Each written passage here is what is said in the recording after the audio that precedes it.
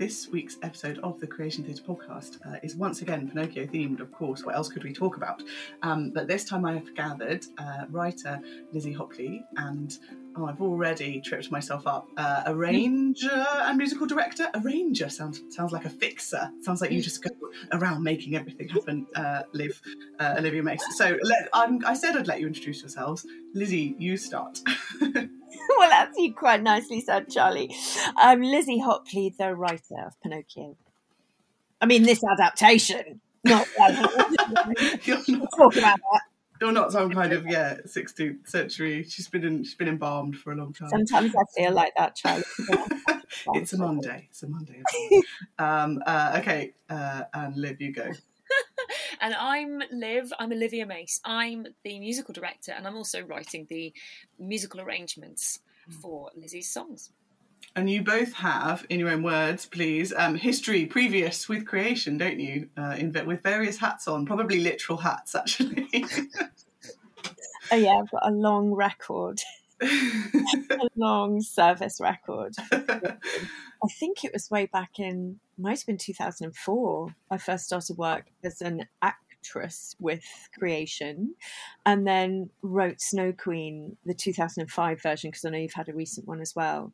So as an actress, I've been in a handful, but also written Snow Queen, Tales from Hounds, Oxford Passion, and Aladdin, which was my first play at the North Wall as well. So it's quite a spanning several, not quite millennia, are we? Maybe? It could be. Right. And my relationship with Liv has pretty much started from then almost. It's been that similar amount of time, hasn't it, Liv? Yes, it has. I did... one of my first acting jobs out of drama school was with creation, and it was a production of Much Ado About Nothing that Lizzie and I were actually in together. And then we just kept sort of crossing paths, and in lockdown, when I was talking to Lucy about some ideas for a show, I said, I'd want to collaborate, I'd want to work with somebody. Who do you think I could work with? And Lucy Askew said, what about the unassailable Lizzie Hockley? And I said, she's far too busy and important to work with me. But she wasn't that busy or important. No. And we did the Merry Wives of WhatsApp together, and have continued doing other projects together ever since, because we just enjoy working with one another. So it's been a happy way of finding a writing partner, and I was thrilled to be able to help with the music on this, on Lizzie's amazing Pinocchio script. It's so exciting. It's all exciting. So I'm going to probably jump around a bit, but so when we were chatting a couple of weeks ago, Lizzie, you described, which sounds to me a very interesting process, where, because you're writing the melody, so you have sort of, you hum something into your phone is what I'm imagining. Is that what happens? So exactly what it is. And I mean, I will take this opportunity recorded on a podcast to apologise to all the musical collaborators I've worked with on creation for how I work. Playing the instruments. I can carry a tune. And I just get these mad things in my head. I know I can do lyrics. I quite like lyrics. And I know, one thing I do know is as I'm writing, I know what function the song is meant to do with the story. So I'm very aware of it setting the tone and it keeping the audience just as awake as the play does. It's not like that, suddenly stop for a song and everyone goes, oh gosh, they've started singing. So I know how entertaining a song has to be, and I know how it can get a lot of story done and travel and expose characters. I can do all of that, but the melody is the thing that I need the help with. So I have some idea of what it is, but I often trip myself up. I mean, as I did with this one, I think I wrote a song. I woke up in the middle of the night thinking I'd written the most beautiful, heart-wrenching song for Pinocchio to put in the middle of the play, and thought, sounds a little bit familiar. I might just check those lyrics, and realised I'd written Yentl. Can you hear me? Lentil. So I've written Lentil. Not musical. It will be our next project, Lizzie. I've written Lentil, so it's not quite the same. and I'm going to earn a fortune. But yeah, it's that kind of thing that I'll then hum into my phone and then get, the wondrous Liv going, yeah, that totally doesn't work. You've got a completely different rhythm in your chorus if you do the verse. Well, no, I mean, that's why I need someone who is musically minded to kind of shape what I've got and make it actually work in a functional musical way. I think Lizzie's doing herself a disservice. She's had some absolutely, her lyrics are absolutely fantastic, and all of her rhythms and ideas. And there's only been a few things where we've just talked about little adjustments that we might make for to solve musical problems, really. But no, the songs are absolutely brilliant, and there's a variety of styles as well, which is really cool. We've got a little kind of a jazzy number in there. We've also got something that's quite operetta-like, which reminded me a bit of Gilbert and Sullivan. And we've got some quite folky music as well. We've got a sea shanty. And it's lovely because Pinocchio is a quest. I think that's how you described it, Lizzie, and it's a really good way of looking at that story.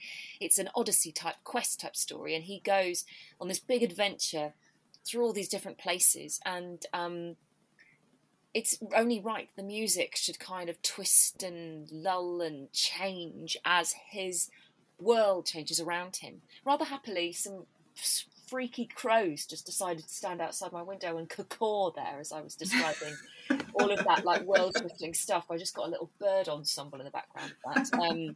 She arranges birds. I arrange birds to underscore my points as I'm making them. So yeah, it's been nice and free. I think, sometimes very musical people, very technically musical people, I'm not one of those people myself, will think, certain rules have to be followed about making music. But creative people who are driven by story and audience and character, they go, well, we need to feel like this now, or we need something like that. And that's what's driven the music making in this. And I think that's only a good thing. It sounds like it's sort of, we briefly talked on the last episode with John, the director, about the kind of epic nature of it, that it's really massive. And actually in the sort of, possibly in the kind of public consciousness, it's about a small wooden boy, but actually when you really dig into the story, it's this huge journey, which, yeah, Lizzie, you've had the kind of challenge of putting down in a sensible kind of linear, don't know how sensible, who wants sensible, but actually making that into something that can be entertaining for 2 hours and give all the kind of salient plot points and all the interesting characters that get chucked in, because it's quite episodic, right? I think you were telling me about its original. I never really realised why it was so episodic. I'd had this original Carlo Collodi story in my mind since I was a child. It made a massive impression on me, probably because my copy of the book had beautiful illustrations by Charles Folcard, which were real turn of the century masterpieces, I thought, and they'd really stuck in my mind. Also because the story's really dark. I hadn't realised it was written for children as episodic features in an Italian magazine, a little bit like Dickens. Yeah. So each week there was a new adventure, which is why it feels like this odyssey of a puppet, and also why it can be a little repetitive in its didactic. Would always be good, and you must go to school, and you kind of think, he's saying that quite a few times now. But it was, I read somewhere that after the Bible, it was the most widely read piece of literature in Italy. Don't know how true that is. Might be a Google invention, but I like it. Yeah. So partly it was revisiting that original material without looking at Disney or anything else, and picking out the bits that I felt suited a structure that I know quite well, a Christmas show, and the bits that aren't too dark that they terrify the younger members, but also not flatlining the bits that are the jeopardy and the moments of discovery, so that the older members of the audience are just carried away by something that's a bit naff and childlike. So it was really pulling my favourite bits. So it's my favourite job. Absolutely. One of the best stories I remember from my childhood, and cherry picking from it. Beautiful. Yes, I can't wait. So exciting. And it's got because as usual with the creation show, there's going to be a lot of kind of multi-rolling and people wearing many hats and many guises throughout, and it is a kind of mosaic of characters, right? So you've got Pinocchio as this sort of fixed point, and he meets all these people kind of along the way. So you're conjuring us some interesting characters. I mean, there's no end to the characters you meet in the story, and I'm quite used to that challenge. I think I look back at when I started to feel guilty about the amount of characters I was including. I look back at my version of Tales from Hands, which starred Olivia Mace as well. And still just how many parts those actors played, and thought, yep, they could do it, don't care. So I've got them all in. Yeah. Some of them are puppets, not all, but we will have some puppetry, mixing dimensions and sizes and playing with what's real and what's not. But yeah, aside from Pinocchio, everyone will have a good bash at a few different roles, but you cannot leave some of them out. They're so surreal. We've got a double act of The Fox and Cat, which people who know the story might remember very well. I will say, if you don't know the story of Pinocchio and only know it from the Disney, or not at all, doesn't matter at all. But there will be some, if you do, there will be some wonderful little appearances by one of my favorite characters is a snail who takes like a year to answer the door, and there's no way I wasn't having her in it. So yeah, we are being quite bold with what we include. I like it because it seems to me that it's going to fit really well that in the way that's a Christmas show. A good Christmas show can sometimes feel like a sort of mad variety show where all these different kind of people keep popping up, and that partly that to kind of keep our attention and to kind of make it well fun, I love the fact, I mean, it's wonderful that that I'm working with Liv as well, because she just gets the performance side of the songs. And you saying variety is exactly right for this, that we get guest appearances by characters who then pop up again, and they have their little moment to shine. And so far, when I've been describing the role of the songs, Liv has just got it spot on. I mean, now's the time to mention her own work on YouTube. Go and see Liv's videos, because she says she's not a technical genius. She is. She absolutely is. But what we've done in this is kind of go, it's not set in the jazz world of the 20s or 40s, but we are putting it in. But we're allowed, referencing, black and white musicals, films, and all types of stuff you'll get in there, and it all somehow fits in. It's so exciting. And it also that kind of focus on pace, the fact that it's got to keep moving. Partly we've got that huge breadth of audience from kind of 5 up to grandparents, but also it's entertaining. Like, I feel like that's what we all need. We all need to go to the theatre and kind of be whisked away on a sort of mad fantasy thing. But that does mean that it's kind of on you guys to keep that bouncing along rapidly. Yeah, I think the questiness of the story and the episodic thing is so interesting. It's really interesting. The last show I did for Creation was I wrote the book and score for the production of Bleak House that was on at Blackwell's, and I always say last year, but it was 2 years ago now. The last year that happened. And I had the same lesson that Lizzie learned of going, this wasn't actually originally a big long novel. It was lots of episodes, and it doesn't mean it can't become a piece of theatre. It means that you have to think of it in a different way. But you are driving along on a journey, and you have to keep energising that. And so the music and the story will do that. It makes it very exciting when you read it. When I've read the script a few times, obviously, and it feels like it goes quite quickly. You meet so many people, but you're constantly moving forwards. Pinocchio's always moving forwards, and therefore you are. And so we're all kind of chugging along on this quite exciting adventure that gets faster and then slower and turns and bends. And so, we are energising that, but it's so are the audience going to be. They're going to be, with us on this journey. It's going to be a very exciting ride. Oh, they won't get left out. I know how demanding Creation audiences are from knowing them over years and years. And I had that very much in mind as I was writing this, and just thought I've got to give them the experience of a lifetime. And it's nice Liv will know this as well, but writing with your audience in mind is absolutely crucial. And knowing that they cannot be bored if they're an adult, they cannot be bored if they're a child, they cannot be bored at any single moment. You have to be serving them, and catching the story will catch them up.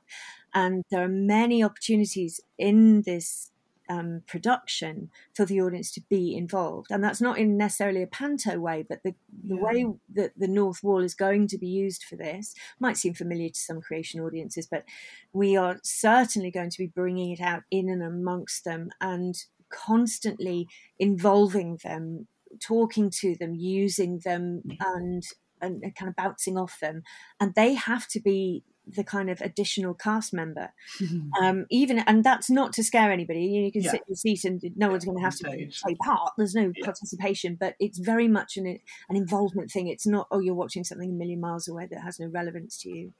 That's why the North Wall is such a great venue, and we just love doing Christmas there because it's so adaptable. You can change it. You can put extra aisles in. We've had podiums, we've had ladders in the middle of the audience because you can kind of go, what does this story need? And like this year, we're just going to have a lot of space, partly because we don't want to feel that we're all jammed in and it's packed, so it's a lower capacity, but also that's going to give the actors room to go make an exit over there, or come in that way, or go and like stand in a space that sort of wouldn't previously have been there because there'd have been a seat in it. So I think this is going to be an interesting one because it's going to feel, it's not a very big room, and I think it will feel kind of nice and cozy and full, but I think it's also going to feel interestingly spacious, and that we'll pick up opportunities, I think, in the rehearsal period to go, oh, actually, if you climb that ladder onto the second floor now, then you can get over there in this time, and poor old actors is going to be running around.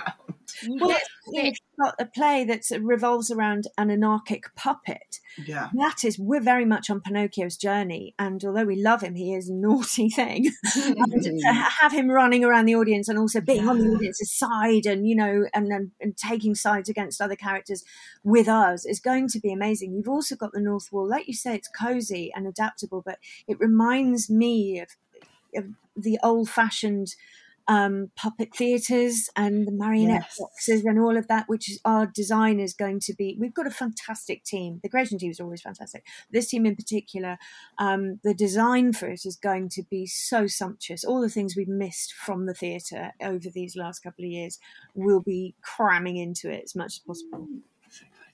And what are both of your kind of next jobs on your Pinocchio to-do list? What have you got coming up? Because we're not far off getting into a rehearsal room, which is crazy.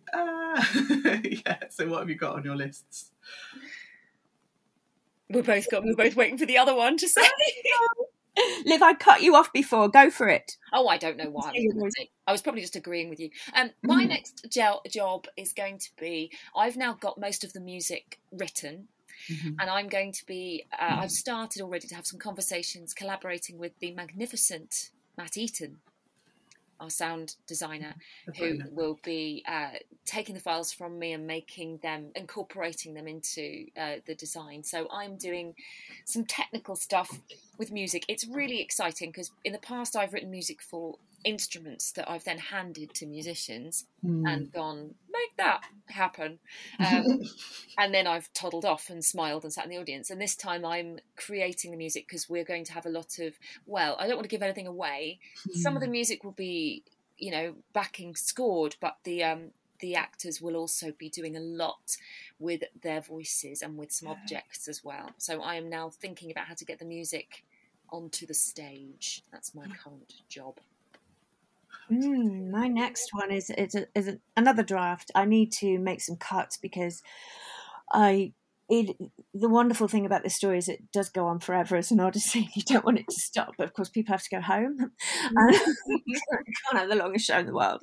So it's making that work within the time so that we don't get into rehearsals and go, this is going to be long, we have to make cuts, and it's too late to do it, and you suddenly, you start altering the structure of the play so it doesn't work. It has to be funny. We've got a funny script at the moment, and I ain't cutting any jokes. Very funny. It's so hard, but also it has to be. We've got to feel something. We can't lose its heart, especially after the time we've had. This is our Christmas show. We've all been separated by COVID. I'll never forget. Last Christmas was derailed for everybody. And the whole point, when I first spoke to John and Lucy about which play we were going to do, and I pitched Pinocchio has a very odd family. He's created and by a man called Geppetto, and then they spend most of the play apart. And it was that, one of the things that I'll never forget during the COVID thing is really how many, we felt we were missing each other's lives. And it meant so much to the older people that they were missing the years of development in their grandchildren. And also when you do get that bit older, years go by very quickly, and to suddenly lose almost 2 of them like that, not be recognised by anyone, not be witnessed. That, I think, has hurt, that it's touched everybody. And this isn't, it's the COVID play. No, it's not. But it's a way of saying, we must celebrate whatever type of family we have, that reunion in the theatre with each other safely, but go, that mattered. Excuse me, that mattered. Was not nice. Here's a story about someone who also goes through that, and and is the trials and tribulations of the human condition, whatever you say Pinocchio is about. But it's a celebration of kind of getting through that and acknowledging what it does to you as well, that I think we will all be able to share in a good way, in a positive way. So that's my job, Charles. Oh, well, just that, not a lot to do. An hour. Take a couple of hours, will be fine. Oh, thank you both so much. I just want to watch it now. I'm like, can we just fast forward a month or so, and then I can... Well, hopefully we'll have some interesting things. Once we've got this cast as well, I'll be forcing the actors to do some appearances. Hopefully you'll be listening to them, finding their characters and kind of reaching out to us as an audience in character before we even see the show. So watch this space, I think. Yes. Okay, lovely. Well, I'll let you guys both get on with all that exciting stuff, but thank you so much for finding the time. Thank you for listening to the Creation Theatre podcast. You can find more episodes and all the latest creation news at creationtheatre.co.uk.